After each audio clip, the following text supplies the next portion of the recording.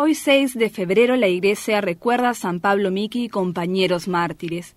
Nació en Kioto en 1556 en una de las primeras familias que se habían convertido al catolicismo en el Japón. Fue bautizado cuando tenía 5 años con el nombre de Pablo y es educado por los jesuitas en Asushi y Takazuki. Fruto de su educación va creciendo en la comprensión de la fe y en el entusiasmo por vivir el Evangelio con todas sus consecuencias. Después de un largo discernimiento se convertirá en el primer religioso japonés al entrar a los 22 años al noviciado de los jesuitas. Qué gran alegría para los hijos de San Ignacio de Loyola contar con la primera vocación japonesa.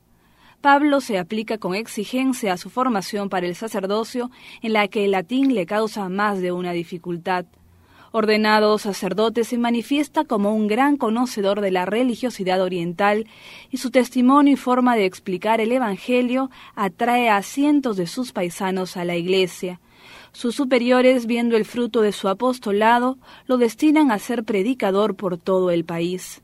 No han pasado muchos años desde que el cristianismo penetró en Japón.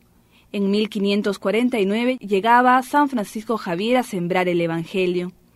A Pablo Miki y a otros les tocó regar la semilla y cuidar el gran campo en el que se estaba convirtiendo la iglesia japonesa.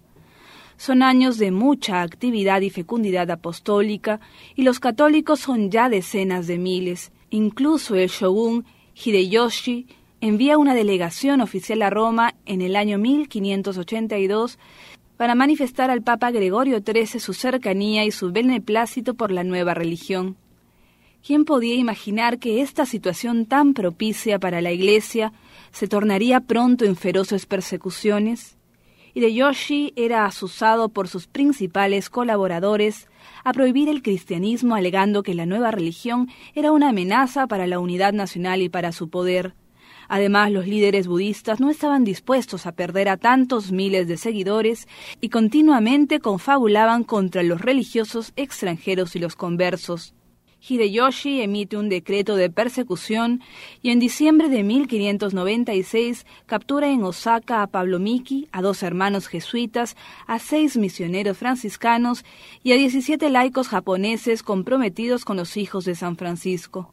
Encadenados y con la oreja cortada, son paseados como delincuentes por varias ciudades para escarmentar a los cristianos e infundir miedo a quienes quisieran convertirse al cristianismo. Llegados a Nagasaki reciben el mismo suplicio que su maestro. Son crucificados en una colina y allí dio el padre Pablo su última predicación. Perdono de buen grado al rey y a todos los que han contribuido a mi muerte. A las horas todos fueron atravesados con lanzas y su sangre fue recogida por muchos cristianos como preciosa reliquia. Algunos siglos después, un seminarista italiano de 15 años lee la historia de San Pablo Miki y sus compañeros y, tocado por el espíritu, decide ser misionero. Su nombre es Daniel Comboni, ahora proclamado santo y gran evangelizador del África.